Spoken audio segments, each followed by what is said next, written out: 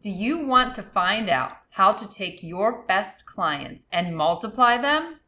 We've got key value driver number 7 for your business today. Join us to find out what it is on this edition of the Inside BS Show. Hey now, I'm Nikki G. This is the Inside BS Show. I am here today with my partner, Dave Lorenzo, the godfather of growth. Dave, how are you? Hey, Nikki G. I am absolutely fantastic. It's so great to be with you. I feel fresh and invigorated and ready to go. So we're talking today about key value driver number 7.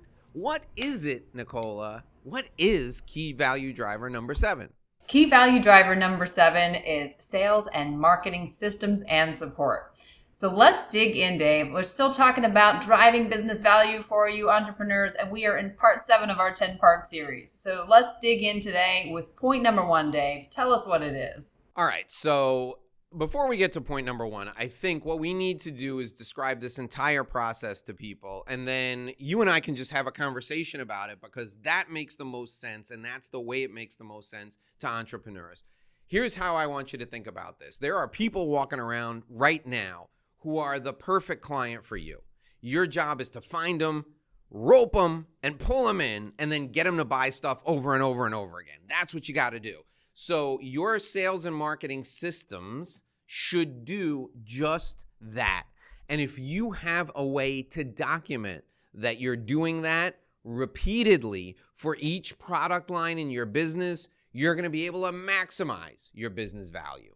So when it comes to sales and marketing, here's what the entire process looks like regardless of the business that you're in.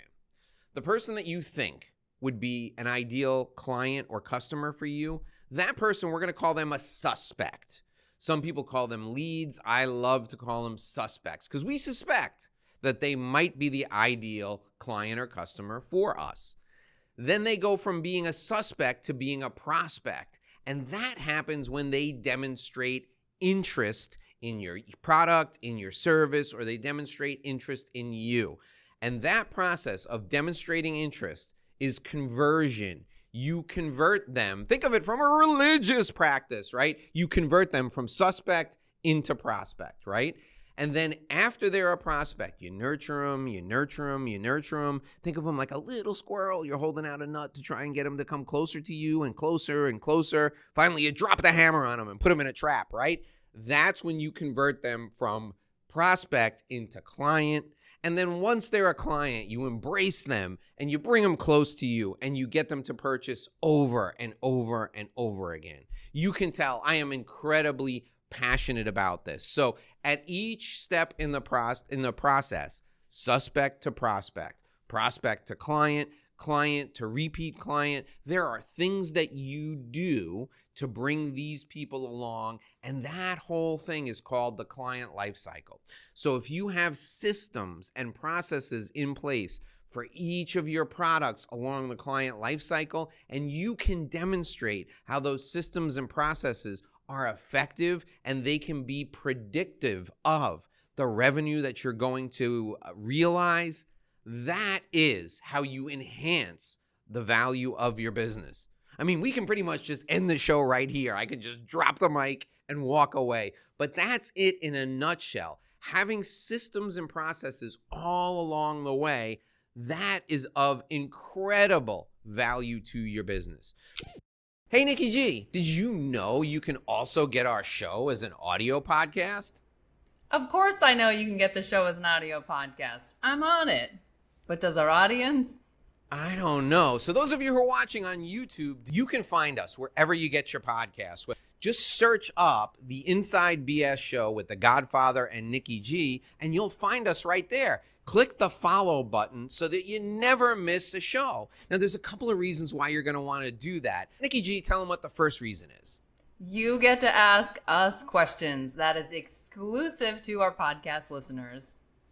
Yeah, we only answer listener questions on the audio version of the podcast. We don't do it on video. So if you want to hear what everyone's thinking, or if you want to ask us a question, you got to download the audio podcast. The second reason, and my favorite reason, is because you can take us with you. You can have a little Nikki G in your pocket while you're working out in the gym, washing the dishes, or walking the dog. I love me some Nikki G in my pocket when I'm walking the dogs. I don't know about you, Nicola, but that's one of my favorite things to do.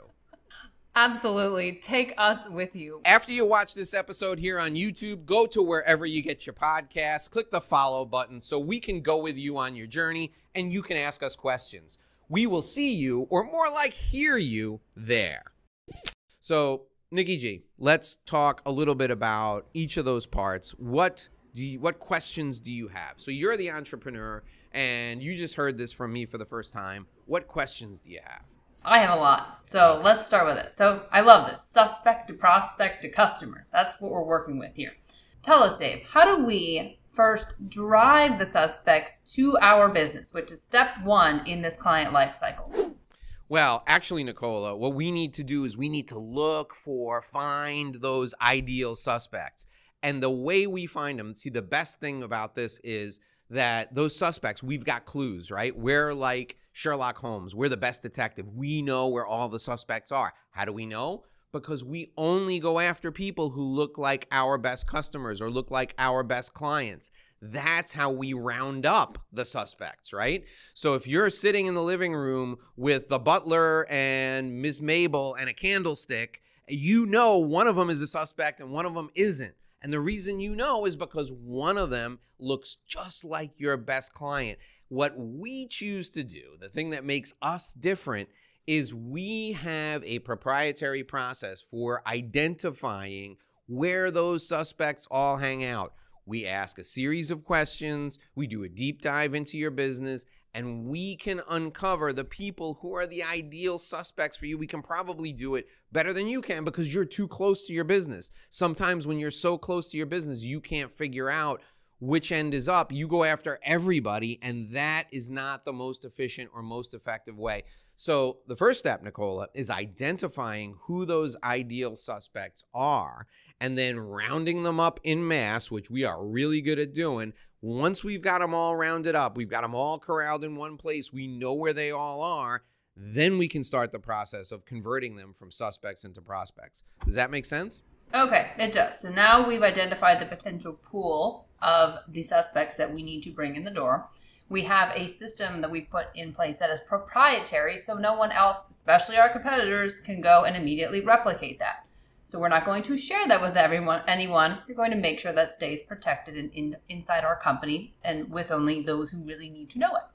So how do we move into the next phase? What do we do with this? We know where they are, but how do we go get them and drive them to us? So that evangelistic conversion process from suspects to prospects occurs when the suspects raise their hand and say, I'm interested in what you have to offer. I want to hear more about it. Or I like what I'm hearing about your product. Tell me more.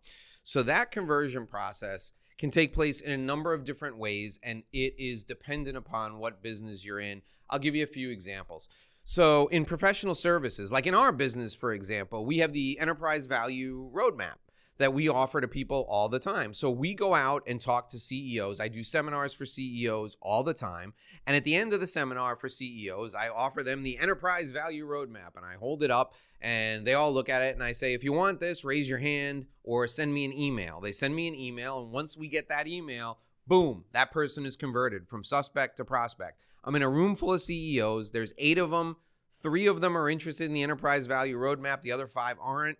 Why am I going to waste my time pitching to the other 5? They didn't want the roadmap. They're not interested in improving their enterprise value. The 3 that are interested, they've moved from suspect to prospect. Those other 5, do we give up on them? No, but we got to hit them with a different offer at a later time. The people who take us up on that offer move from suspect to prospect. That's the conversion process.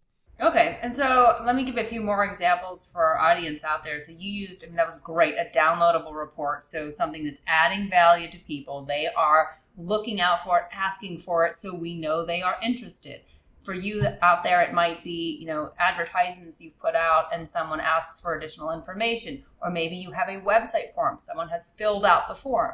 Or perhaps you sent out a newsletter and someone has responded to the newsletter, or somebody has subscribed. So now we know they have some level of interest. So that's really what we're looking for, I think, is the trigger here. Some level of interest that lets us know they're further along. Those are going to be the likely individuals or companies that we're able to start converting into prospects. The other ones, they're still there. They just need a little bit more work.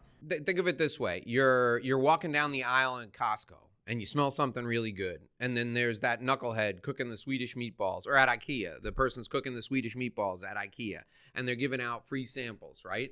You take the free sample and the person who's cooking them goes, "Did you like it?" And they say yes, and they immediately hand you the box so you can put it in your cart. You converted right then and there. You converted from suspect to prospect. And if you take that box, guess what? You're going to convert from prospect to customer because you're going to pay for that box of meatballs. And that whole process happened in the span of a minute. That's a great example of suspect to prospect to client conversion, suspect to prospect to customer conversion.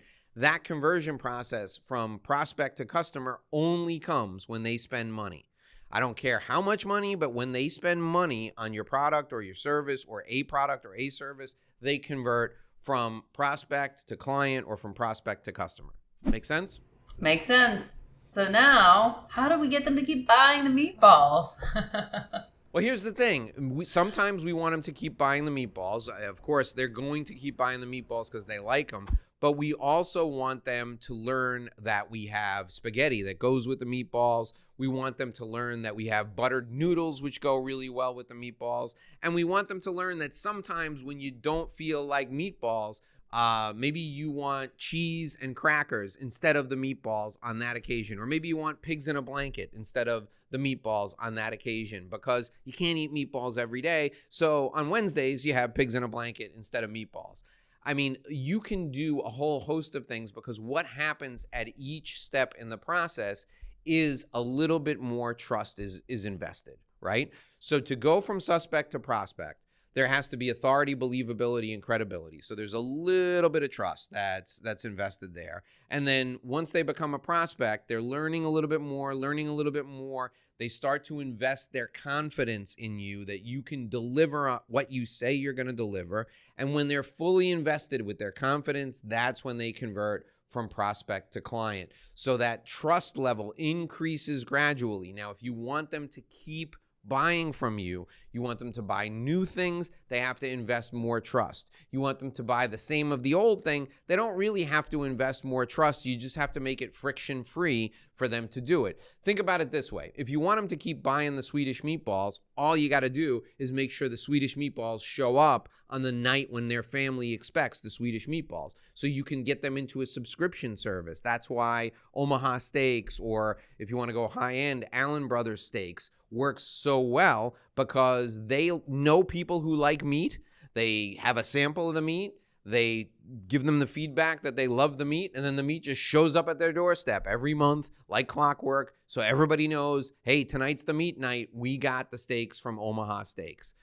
It's, you can make it so that the recurring revenue is almost on autopilot if it's something that they like and they need over and over again. The repeat revenue, they have to invest a little bit more trust. So there's an education process, and everything has to be friction-free along the way. You can't create roadblocks. You can't create barriers. It has to be easy to make that purchase over and over again. And that's why these systems and these processes are so important.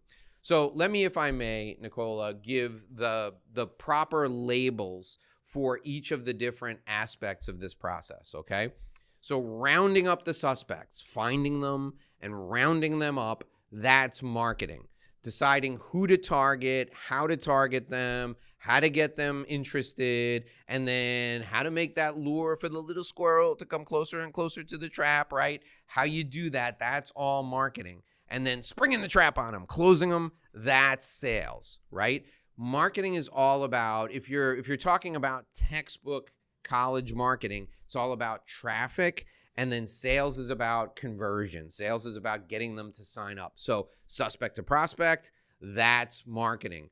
Prospect to client, that's conversion, right? Finding the suspects, converting the suspects to prospects, marketing, then converting them to clients, that's sales.